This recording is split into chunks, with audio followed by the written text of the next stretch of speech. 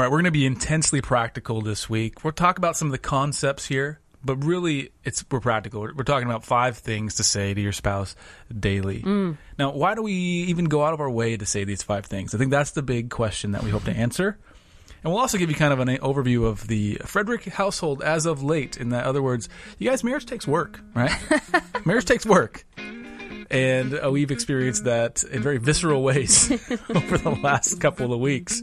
So anyway, we're looking forward to a good talk, and we'll see you on the other side. Welcome to the Fierce Marriage Podcast, where we believe that marriage takes a fierce tenacity that never gives up and refuses to give in. Here we'll share openly and honestly about all things marriage, sex, communication, finances, priorities, purpose, and everything in between. Laugh, ponder, and join in on candid, gospel-centered conversations. This is Fierce Marriage.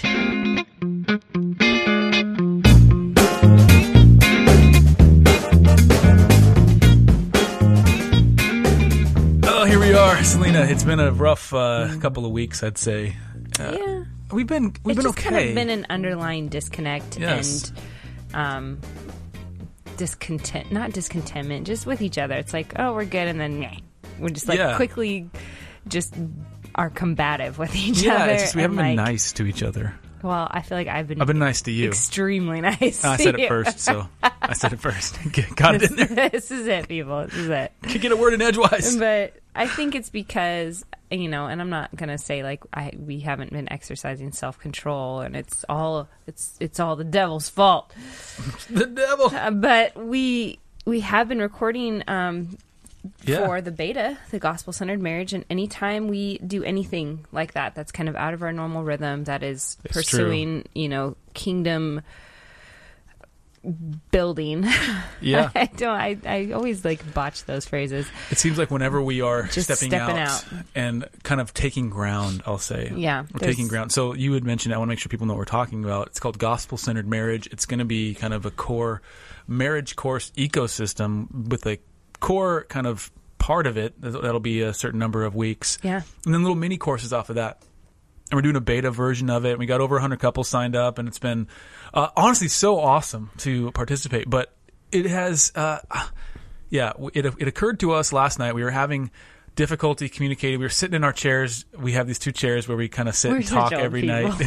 Seriously, we're like a picture out of and we canceled our Netflix account, so we're just like, we just talk, and it's been so awesome. I feel like there's just not enough time. Yeah. But my heart, I just long for that timelessness. But yeah, we're sitting, talking, sort of communicating, trying to connect, just not happening. Sometimes we'll read, rough. we'll talk about what we're reading. Sometimes we'll just talk until we go to sleep. But it's like I was trying to read, and you're like, oh, well, don't you care? And I'm like, no, I'm here.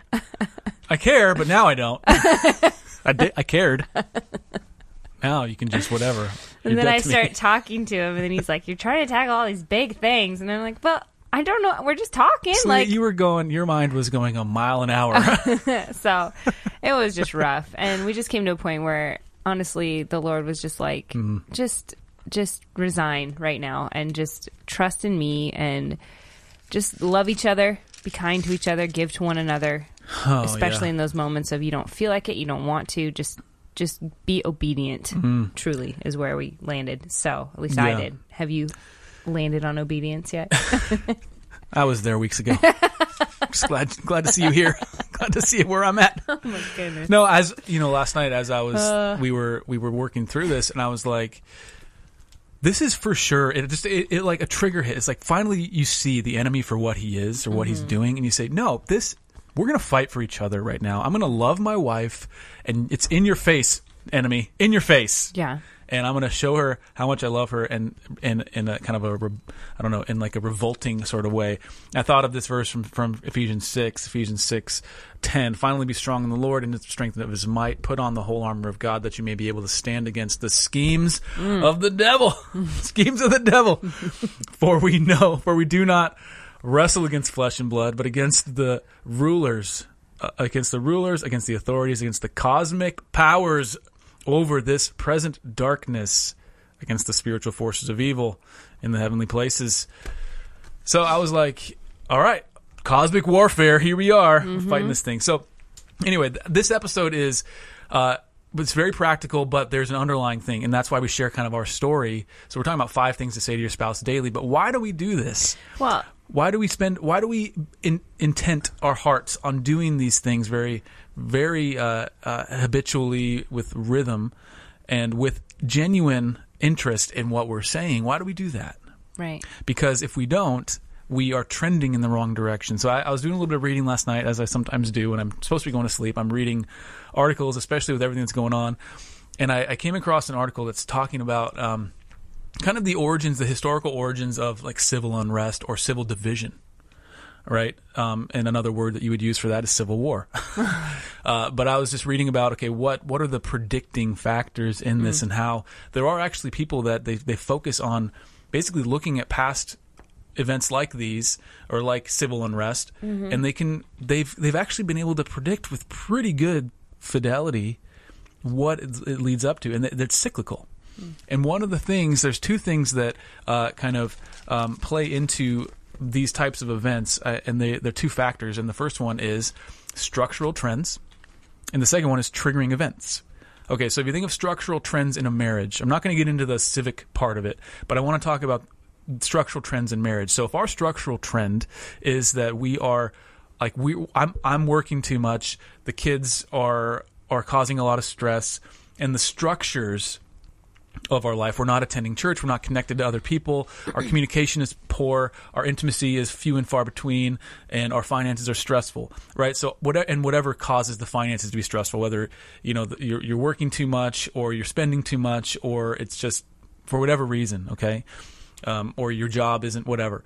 So the structural trends can start to, all those factors can lead to degrading structural trends and a trajectory that is down. Mm-hmm.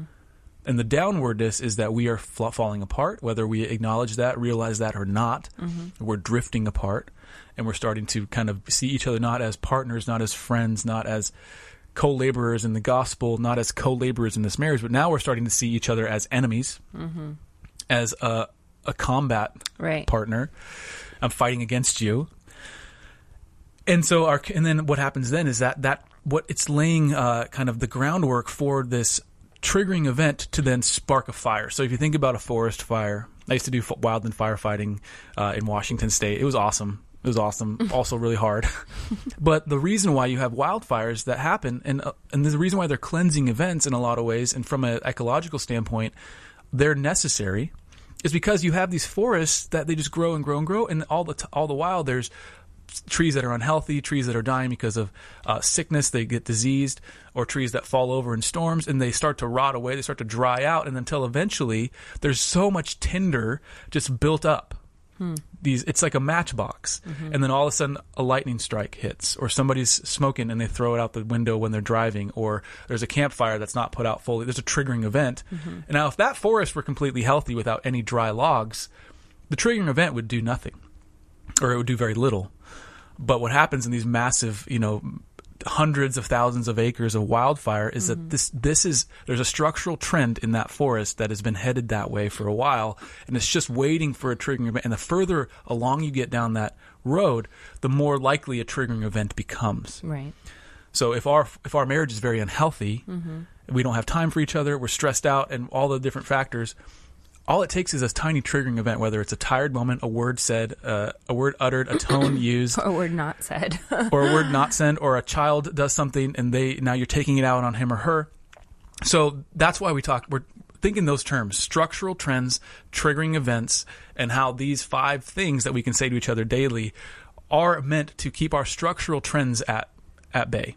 Yeah. And trend it in the right direction. Sorry, that was a lot of kind of on-ramping, but I feel like that really sets the stage for why these somewhat obvious statements are so profound. Yeah.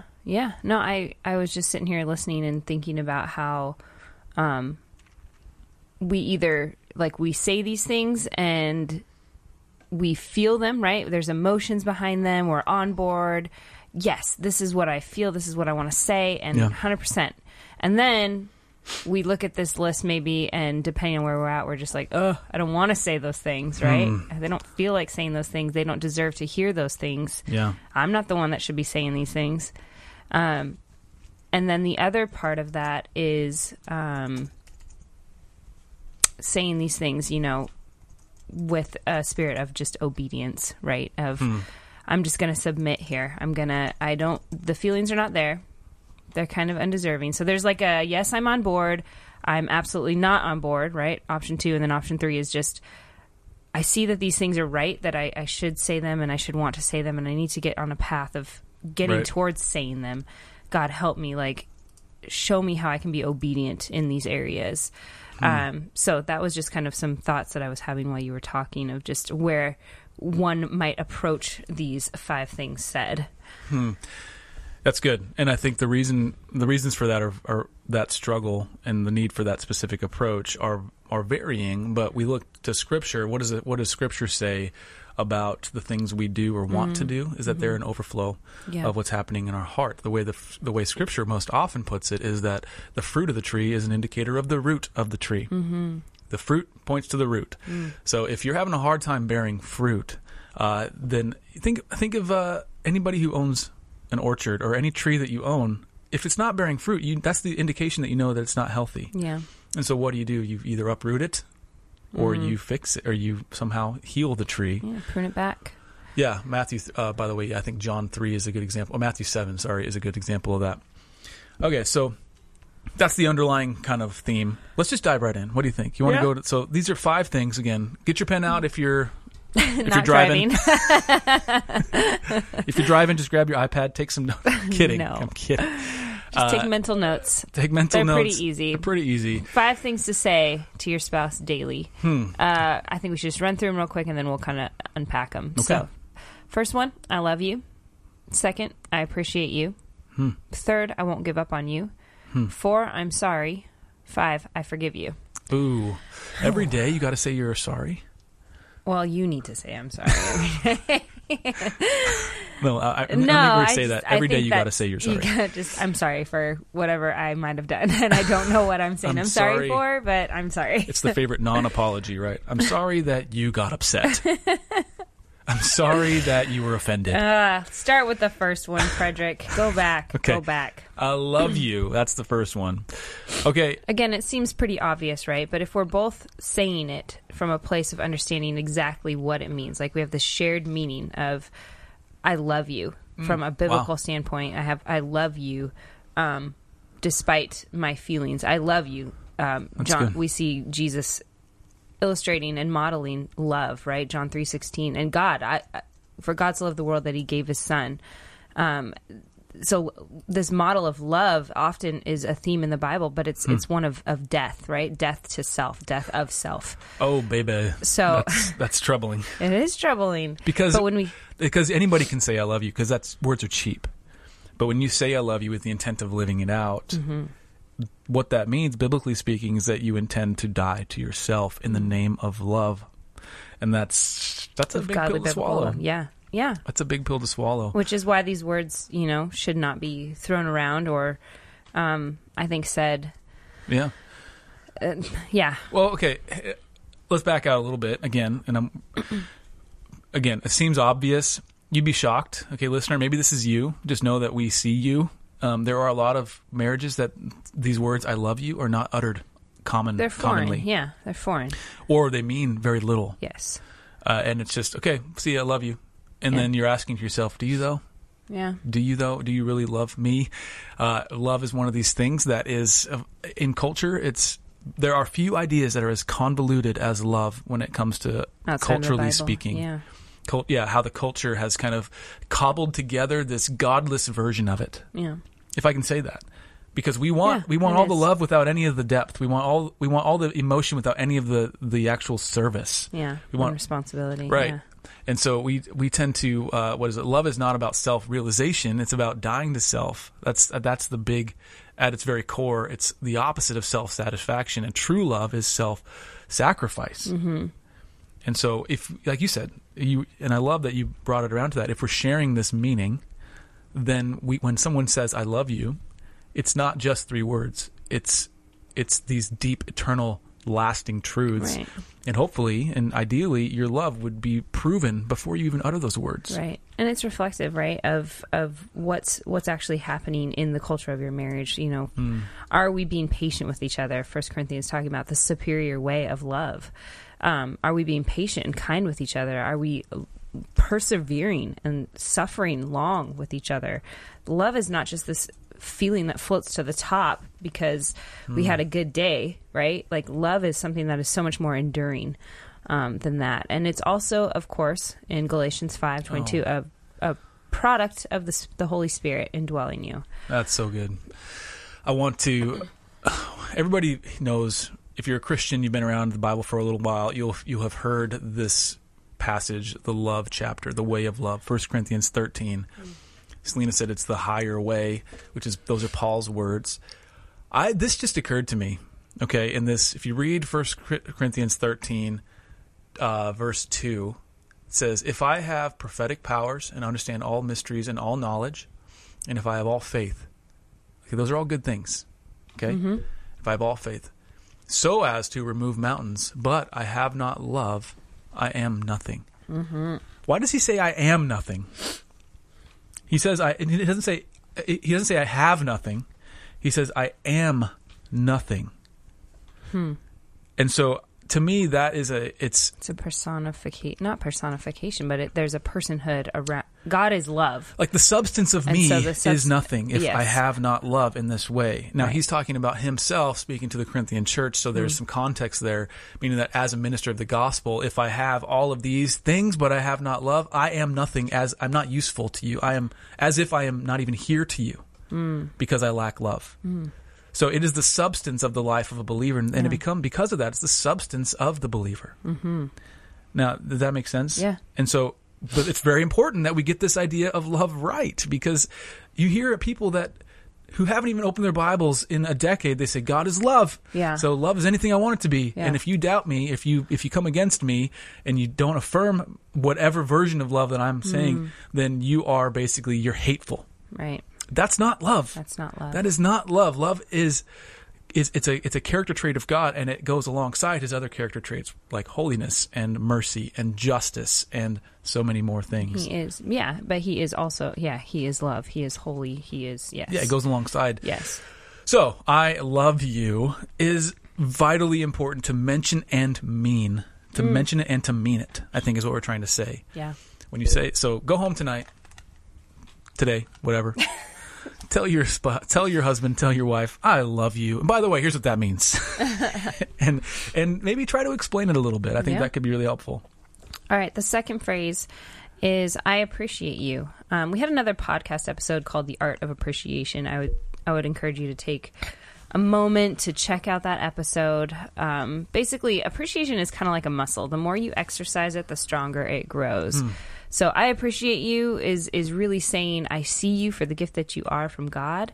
I see that we have a purpose in our marriage covenant. It's ordained by God. I appreciate you and the contributions you make to our home, to the life of our spirit, like walking together towards the things of God, and how you give of yourself. Like God has brought us together, Mark 10:9, and I'm grateful and I appreciate you. And so understanding kind of that, the power of appreciation, it really can change things. And we have to take the time, I think, to identify ways to appreciate each other. We have to slow down and be intentional about that. But again, knowing each other in order to, I think was it last week we talked about like being fully known?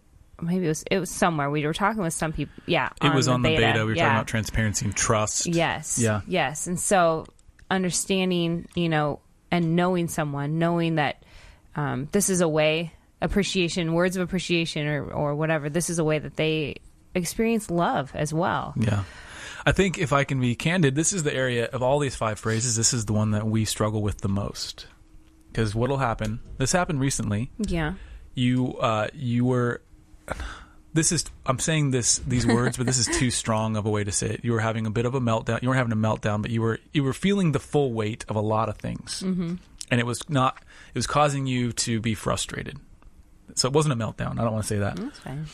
And so my tendency is to come to you in those moments and be like, why are you even worried? Like all this stuff's fine. These like just dismissing it. Yeah. And instead of just saying, I see you. I know I appreciate what you're going through. I appreciate you. not I'm thankful for you or not thank you for doing this thing, but I appreciate you, capital Y-O-U, you. I appreciate everything about what's happening here. In other words, I understand, empathize, and am walking alongside you. Mm-hmm. And that, I feel like that's how most often where our fights, our unproductive fights, right. You don't feel seen and loved. Yeah. Well, and another thing too, I think just in our minds, appreciating our spouse, because I think that's where we tend to fight with them the most. At least for me, like we fight with them, we villainize them, right? Yeah. It happens in our minds. But if I can come in with gratefulness, like the Lord instructs us to, right? Yep. Coming in with gratefulness and rejoicing in those hard truths and rejoicing in the frustrating times that we might face in our marriage. Appreciation.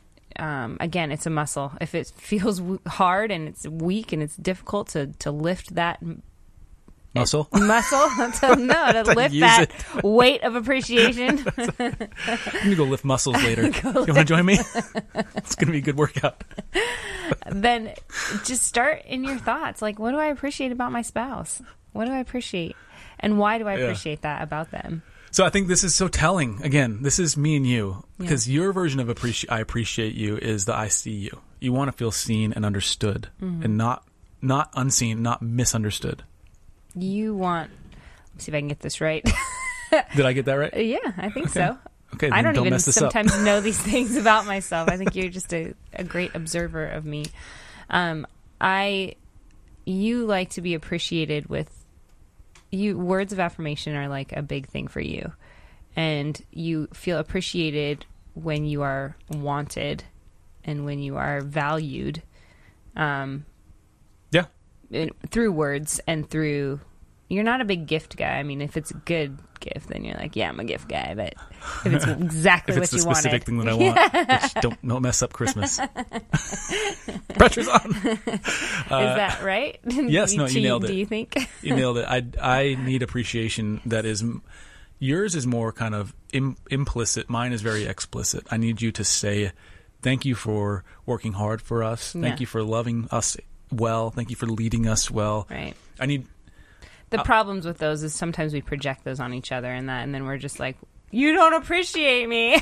Right. Like you're like, wait, but I just said it 1,000 times in 100 different ways, and you're like, but that's not. I don't. But you didn't say it how I wanted to hear it. I didn't translate it. Yeah. So the contrast, I think, though, to not appreciating each other. Is what you were talking about with the structure, right? And the trends. So if we are ungrateful, we tend to be ungrateful. Some discontentment's going to start surfacing. It's going to pick away at that structure, right? If we then become, frustrated, some resentment maybe can start settling in there, and then you've got a wildfire waiting to be sparked. With just contempt all around, and it's just going to take one little spark. Again, that's the whole structural trends. Mm-hmm. If you're not appreciating one another over a long period of time, you guys, your marriage is ready for an explosion on some level. Now, you might explode differently than another couple. The explosion could be catastrophic.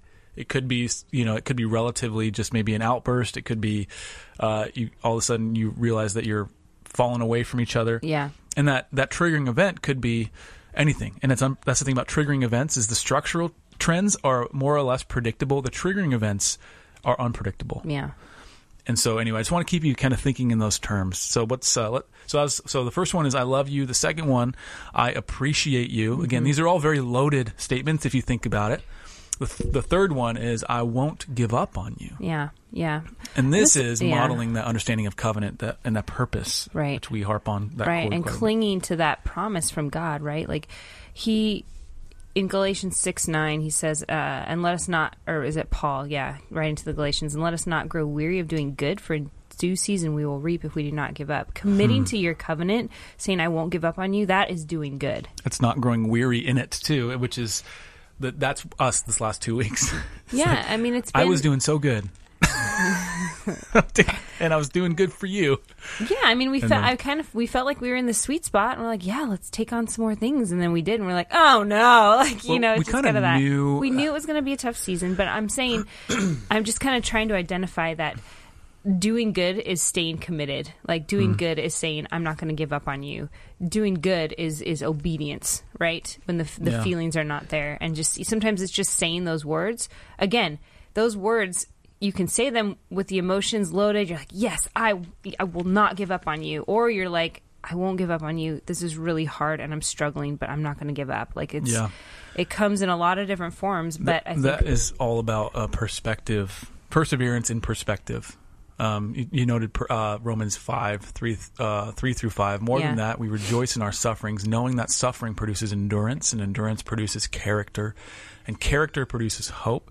Think about this progression. And hope does not put us to shame, because God's love has been poured out into our hearts through the Holy Spirit, who has been given to us. And remember, in Ephesians, Paul calls the Holy Spirit a guarantee of our future resurrection. When you jumped into Romans 5, I had it down below. It's not giving up and persevering, so that endurance produces hope, right? And then in Romans 12, he talks about rejoicing in hope, being patient in tribulation, be constant in prayer. So again, this hope that is being produced through these markers of I will not give up on you, right? It's producing this character of steadfastness, of hope, and I'm sticking to this. I value and understand God's idea of oneness in Genesis 2. I'm committing. We committed to each other. We've made this covenant. I'm not going to give up on you. Yeah, that language for not giving up in Scripture. When you see words like perseverance, which we mentioned, steadfastness, again, covenant is one of those words that have to do with that language. Yeah. So again, I mentioned perspective. I want to remind myself, because we had this conversation just in our kind of funk. One of the bickery conversations we had was, Celine, when you feel really stressed out, you tend to have a really nearsighted perspective on things. You just see the thing that's stressing you out, forgetting that I'm blind, people. It's just like white light in front of my face, and that's all I see. Yeah, it could be like I tripped over the dog, and this is the thing that is ruining my life. It's the spark. It's that event.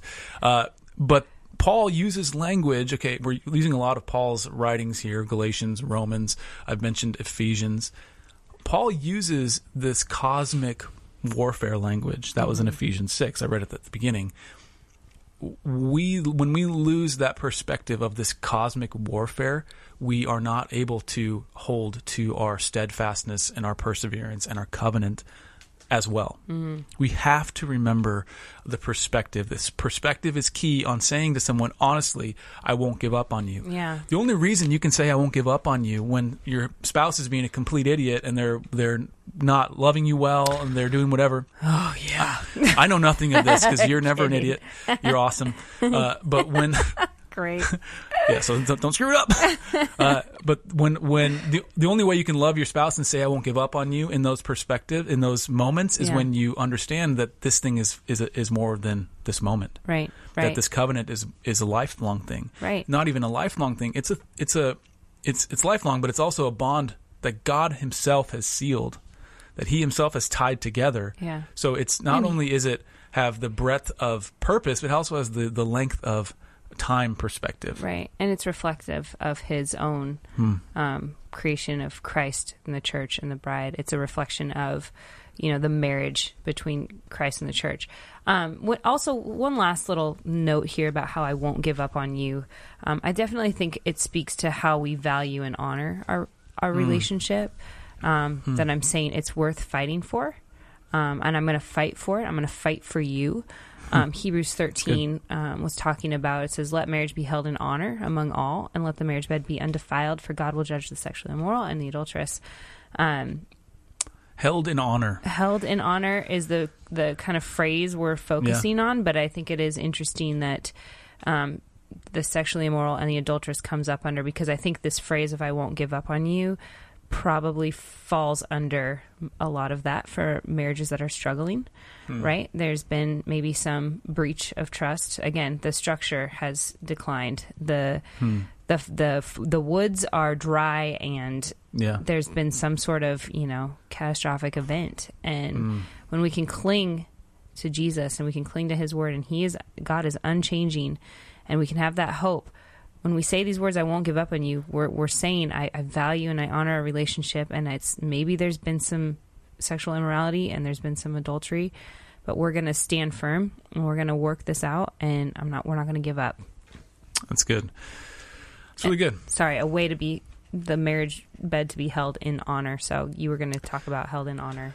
Yeah, well, I was when a verse asserts something and then makes a kind of a secondary assertion based on that first assertion, I always like to kind of, in a productive way, deconstruct it, right? Yeah. So let the marriage bed be held in honor among all, and let the marriage bed be undefiled. Well, another way of saying that is that to dishonor the marriage, to not hold it in honor, is to defile the marriage bed. To give up on it, right? Yeah. Well, defile it. And so that word, but by defiling, you're giving up the covenant. You're giving up on your... In a sense, yeah. I mean, because you're not seeing the honor that it's worthy of. Right. Right. And that's the whole perspective piece. Right. But I just want to speak specifically to defiling a marriage bed and how the correlation between defiling your marriage bed. And what I mean by that, what the Bible means by that is, it's probably using, I don't know the Greek word underneath there, but I'm pretty sure it's probably somehow related to porneia, right? Sexual immorality, which is porneia. And so you think of things like pornography, okay? And you think of things like any sort of lustful thoughts. We talked about emotional lust, right? Is that a way to defile our marriage bed, this place where our marriage is sacred? Yeah. Okay? And so this I won't give up on you, there is a correlation between our heart's tendency to be okay with not holding our marriage in honor. Okay? Yeah. And therefore defiling. So this sounds really odd, but I'm seeing once you start kind of peeling back the layers on these kind of obvious statements, it becomes pretty clear they're not that obvious. Yeah. If we actually mean what we're saying. Okay, so first one, I love you. Quick Second recap, one, yeah. I appreciate you. Third one, I won't give up on you. Here's the fourth one, I am sorry. Yeah, this goes hand in hand with I won't give up. Usually there's somebody saying, I'm sorry, and... This is a road well trodden. Yes. I mean, the life of a believer, right, is to repent and believe. Mark 1, verse 15 says, and saying, the time is fulfilled, the kingdom of God is at hand. Repent and believe in the gospel. These are the words of Jesus around and after John the Baptist. Talking about, yes, the kingdom of God is at hand. He is here. God is here.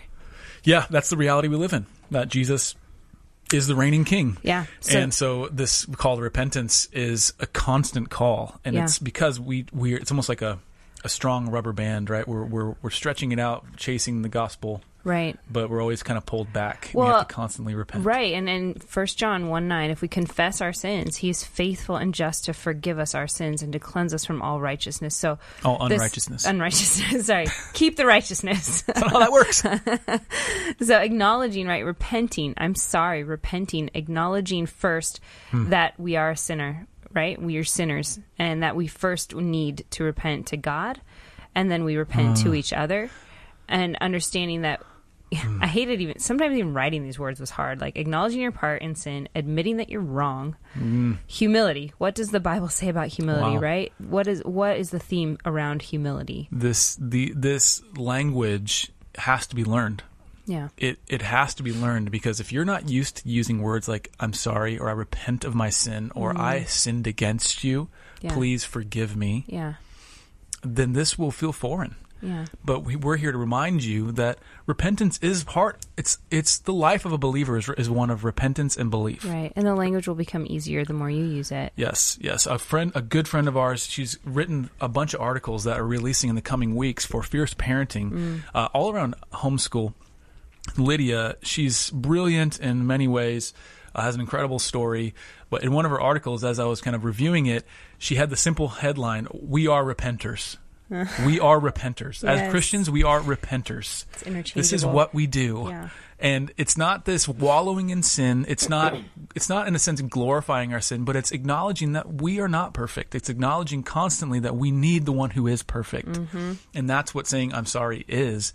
And again, Selena was raised to say I'm sorry, like very intentionally, and to ask, will you forgive me every time? And so our girls are learning that. I'm still learning it. It's a They've training learned it. I'm trying to catch up. It just feels half-hearted if you're just like, I'm sorry. Like, okay, well, what are you sorry about, and what are you actually seeking forgiveness about? Right? It's a training technique. Ironically, when you're frustrated, your apologies are very half-hearted. You'll be like, I'm sorry. I was sorry. You're so frustrating to me. Well, again, recognizing my need for a savior, right? And the role of Jesus. In Luke, Jesus was talking here. He says, I have not come to call the righteous, but sinners to repentance. Who's righteous? Like, no one. We're not righteous. We are sinners. We're made righteous. There's no one righteous. No, not one. Well, there is one, and his name is Jesus. But we're made right because of Jesus. Yes. And we're not completely perfect in the here and now, right? But the there and then. But we can walk out of the work that he's done and live out of that rest. So I want to highlight one thing because I think it's helpful, highlighting how this dynamic works in our own relationship. Because I feel like we are two archetypal people in the sense. You'll say the words "I'm sorry" without meaning them, and I will not even say them. Like if we're in the middle of a fight. You won't say them until you feel them and mean them. And you'll say them. And I won't mean them, but I'm saying them as I need to get my heart to this point, and you're like, my heart's not at that point, so I'll say it when my heart's at that point. Again, it's a different, like... Pride is governing the whole thing. Like, both of us are sinning not in mine. that. I feel like I'm, like, so humble when I'm trying to say this. No, because you'll come in, we'll have an argument where you've somehow wronged me. It happens so much. I don't even know. I can't even think of an example. Oh, my goodness. And your apology is... Clearly. It's usually just a segue into the excuse. You're like, I'm sorry, I've had a really stressful day. The kids have been doing this, and you've not been available, and all this stuff. I'm sorry, okay? I'm sorry. And that's not a real apology. That's I just want to get over this thing, so get over it. Are you venting? I'm just saying, like, I bet people can relate. No one can. Right, because it's my struggle alone. And then I'll just clam up. I'm the stewer. I stew. Yeah. I brood. I'm like, what are you playing mind games over here? Like, why don't you just apologize? And you're just like, because I don't feel like apologizing. Because I'm not wrong. I just have to wait for him. I just have to sit and wait for him to come around and for the Holy Spirit to get a hold of his heart. And usually, by the way, husbands, okay? You're wrong. I'm very... Hear this humbly. I'm going to say it's going to sound very prideful, but I'm very wrong when it comes... I'm very... Hold on. Dang it. Ugh. I was going to say I'm very rarely wrong from a factual standpoint. I'm usually right factually, but I'm wrong in how I've loved my wife or communicated lovingly to her in that. Word. And so I have to usually repent, and I repent of hey, listen, I realize I'm sorry I was a huge jerk to you. I'm sorry that I didn't. You're right. I need to ask for your forgiveness. Although I was right in what I said. Don't add that. Don't add that in. That's just until everything's cooled complete off. Backhanded thing. So anyway, I wanted just to draw the contrast there. Okay, the final one, it goes hand in hand with this one, is I forgive you. One of the things, we were on our friend's podcast. I don't know when it's going to air, but we got to be with Dave and Ashley Willis. Yeah. They do the Naked Marriage podcast. It's phenomenal. But they asked us, as we were leaving, what's one thing you could tell couples? And for some reason, this came to mind. I haven't thought of this in a year or more. It was, be quick to apologize, fast to forgive. Yeah. That's the one tip I could give you as a couple. Be quick to apologize, fast to forgive. See how those go hand in hand? It doesn't mean you sweep it under the carpet, under the rug. I always switch those around. Under the rug. It means that you recognize that you can pull out of it. Like if you're in a nosedive, the best way to get out of a nosedive is not to wait until it's like accelerated, but to pull out of it as quickly as possible. Yeah, apologize. Yeah. You're cleaning up all that tinder so it doesn't cause a fire later. Like, just get in there, clean it out. The apology is not just let's get out of this quick. An apology is saying, okay, I recognize what's happening here. Right. You're right. I am wrong in this. Like, let's reconcile and get past this. But the forgiveness part too, I think we need to highlight, of course, that there's this level of understanding of the forgiveness that we've been given in Christ, right? Just go Google verses on forgiveness and you'll find the whole Bible. Nice. Isaiah 5:35, just to highlight, I think, our understanding of forgiveness and to bring some depth there. It says, but he was wounded for our transgressions, as referring to Jesus. He was crushed for our iniquities. Upon him was the chastisement that brought us peace. And with his stripes, we are healed. So that's one of those verses that always gets taken out of context. He's not talking about physical healing. He's talking about healing of the broken relationship between God and his chosen people. Yeah. and it's by those stripes he was blood whipped, yes. the blood, he was whipped. There were stripes, on his back. And so what that does to our attitude toward forgiveness is it calibrates us in that we can only be healed, we can only be made right with God by no action of our own, no righteousness of our own. We have been forgiven in Christ, so how could I possibly not forgive you? Right. Now, there's times when forgiveness has to be worked out, but like the transaction of forgiveness can be fast. Yeah. But the working out of what that transaction means for your intimacy and for your intimacy, I mean full spectrum, not just physical, but before you're back to kind of functioning in a way that can take time. Yeah. And so forgiveness doesn't mean you're forgetting. Right. It just means that you've said, I will not morally hold this over your head because I can't, because I am forgiven in Christ. And forgiving doesn't mean you just automatically trust them 100% again. It means that's part of working out the forgiveness is rebuilding trust. Yeah. Matthew, go ahead. And forgiveness can take a lot of, trespasses can take a lot of forms in marriage, right? If I speak to you in a way that's disrespectful or not loving, right, or I'm not considerate of you, that's something you can be pretty quick to forgive. Right. If I, in some other way, to betray your deep trust, that would then make you question years of trust, then that's going to take a long time. Right. And by God's grace, we've not had that happen. But I'm just saying, I don't want to...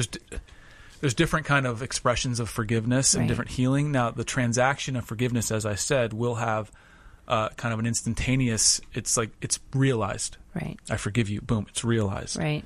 Now, that is worked out in our hearts as we come to grips with what forgiveness actually means. Would you liken it to kind of like a cauterization to a wound, maybe? Like forgiveness is just this, we're like, I forgive you, we're stopping this bleeding, but there's been some big damage that has happened. And so now we need to work out this reality after this humongous wound, right? The blood has stopped gushing. We have acknowledged the situation. Yeah.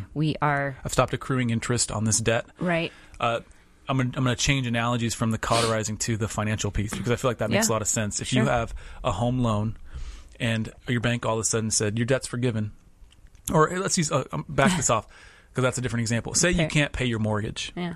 All right. You've proven yourself a poor steward of your finances. You got in over your head. You can't pay your mortgage or circumstances for whatever. You're a financial liability. Okay. The bank might. I'm saying, what if the bank said after 6 months of non-payment, they said, you know what? We forgive your loan. We're no longer going to accrue interest on this thing. The debt is forgiven. However, we're not going to give you any more money. However, don't come back and ask us for another mortgage until you prove to us that you can pay it, that you can make good on your promise. Does that analogy work? I think it works in a marriage. It's not how God approaches us, right? Yes. So I'm sure people pick that up. But I think God does call us into sanctification. That's what forgiveness is. Yes. Not that we're trying to earn his forgiveness again. Right. And he gives us grace unconditionally. But in terms of human relationships and trust, I can forgive your debt without also letting you go further into debt with me. Yes. Does that make sense? Right. Yes. It's a hip shot. It's a hip shot analogy. So please don't email me if it doesn't hold up in terms of whatever. Matthew 6:15. But if you do not forgive others their trespasses, neither will your Father forgive your trespasses. Some heavy words, and powerful words from Jesus that we should take heed of. Ephesians 4:32. Be kind to one another, tenderhearted, forgiving one another, as God in Christ forgave you. Again, there's context around these letters to the Ephesians. The message still rings true of being kind to one another, tender-hearted, and forgiving one another as God in Christ. I think it's a mark of a believer, the ability to forgive and the ability to seek repentance, like repent and forgive. Those are and loving. That's one of the biggest differentiators of Christian community versus every other community on the planet. Right. Is that if you wrong me, you're dead to me. Right. Christian community says, I'm committed to you beyond what you wronged me. Yeah. How you wronged me. Yeah. I'm going to reconcile with you. That's amazing. Yeah. And Colossians 3:13 just kind of takes it that next step of bearing with one another. And if one has a complaint against another, forgiving each other as the Lord has forgiven you. So you also must forgive. So it's not just a quick, in marriage, we're committed to bearing with one another, right? But in other friendships, we may not feel like we need to bear with one another. But as believers, I think there is a call to some long suffering with each other. Like, it would be easy to walk away from people that are struggling in our lives, right? But they are believers, and they're actively seeking God's authority and His wisdom in that situation. That's not a place for us as believers to turn our backs and walk away. So bearing with one another, especially in our marriage, is something that we just can't ignore. It's just, you can, I mean, you can, right? Right. Well, but not to your health. Not to your health. Yeah. So these 5 phrases are, they're very practical in that if you say them daily or as needed, you're liberal with these 5 phrases and they're used in your marriage, they will have a very practical kind of fruit-bearing characteristic. Yeah. However, in addition to that, they are also very foundational in that they say something about your understanding of these kind of big, deep doctrinal truths about love and forgiveness and repentance and about the nature of covenant and appreciation. So I think out of all of these 5 phrases, I would say, we'll get down to the couples conversation challenge. I just want to remind you of our analogy that we were using, the structural trends. Okay, they're going to keep, if you have this deep truths in place and you use these phrases with generosity in your marriage, you're going to keep your forest fairly tidy. It's not going to get filled up with dry, dead logs that are just waiting for a triggering event to set your marriage ablaze. Okay, you're going to keep it pretty tidy. And then what happens when those triggering events come along, instead of doing just that, they will now just kind of sputter out. You know, and we'll have a little fight. We've had a lot of really fast fights in the last month. Yeah. The last 2 weeks have been a slog, but if you go 2 weeks beyond that, we had a lot of really fast turnarounds where like we would quickly repent, quickly forgive. Yeah. Because we saw it for what it was, and we value those things. Yeah, those muscles are getting stronger of discernment and being able to see and hear what's happening. Again, not sweeping it under the rug, not just trying to get past it, but dealing with it in a quicker way because we understand what these terms mean. We understand the orientation of our hearts. We're repenting of that, and we are forgiving each other of that specific thing, naming it. That's really good. Couples Conversation Challenge. Okay. Start using these phrases. Yeah, today. I would say use them today. If you've made it this far, you've been listening, something probably jumped out at you. I would say start with that one. Yeah. Whichever one jumped out at you. Go where the fire's at. Go where the fire's at. Start with that fire theme. So you don't fire things later. Set things afire. I'm going to go lift muscles later. Sorry. Anyway, so start with those. Yeah, start with these phrases. Let's recap them real fast so that you have them at the top of your mind. I love you. I appreciate you. I won't give up on you. I'm sorry, and I forgive you. These are 5 things to say to your spouse daily that also have accompanying, there it is, core truths to them. But with that said, do you want to pray us out, Selena? Okay. I always get caught off guard for some reason. God, thank you so much for just your goodness, your word, who you are, and your presence and your sovereignty in the world that we are in today. And I pray for all the marriages listening, Father, that these words would be fruitful in their marriage. Holy Spirit, use them to do work. I pray for soft hearts. I pray for repentance and forgiveness to be freely given and freely accepted. Yeah. And I pray that these words would come easier and easier, and they would build unity. They would build love and depth and connection. In your name, amen. Amen. All right, ladies and gentlemen, if you have experienced the Fierce Marriage podcast for any period of time, you might have heard us say this, but we're going to ask you again. The way that this podcast is supported is through you, our listeners, namely through a platform called Patreon. And there's a URL you can go to. It's Patreon. It's patreon.com/fierce marriage. That's patreon.com/fierce marriage. And what it is, it's a thriving community of listeners and readers who have decided to get on mission with us. And what it does is it maintains kind of our independence. That even if we do have advertisers, we don't have to clutter each episode up with these things. We can instead focus on just the good work that God is allowing us to do, and that is perpetuating the gospel in families around the world. So if you want to partner with us, please do two things. Pray about doing that and talk to your spouse about doing that, because we want you to be in agreement on that. And then we just ask that you act on whatever God convicts you to do. Even if it means just praying for us. Maybe you can't handle it financially, that's fine. But if you do feel led, go to patreon.com/fiercemarriage. And we do appreciate you considering that. All right, with all that said, this episode is in the can. Thanks for joining us once again for the Fierce Marriage Podcast, and we will see you in about 7 days. Until then, stay fierce.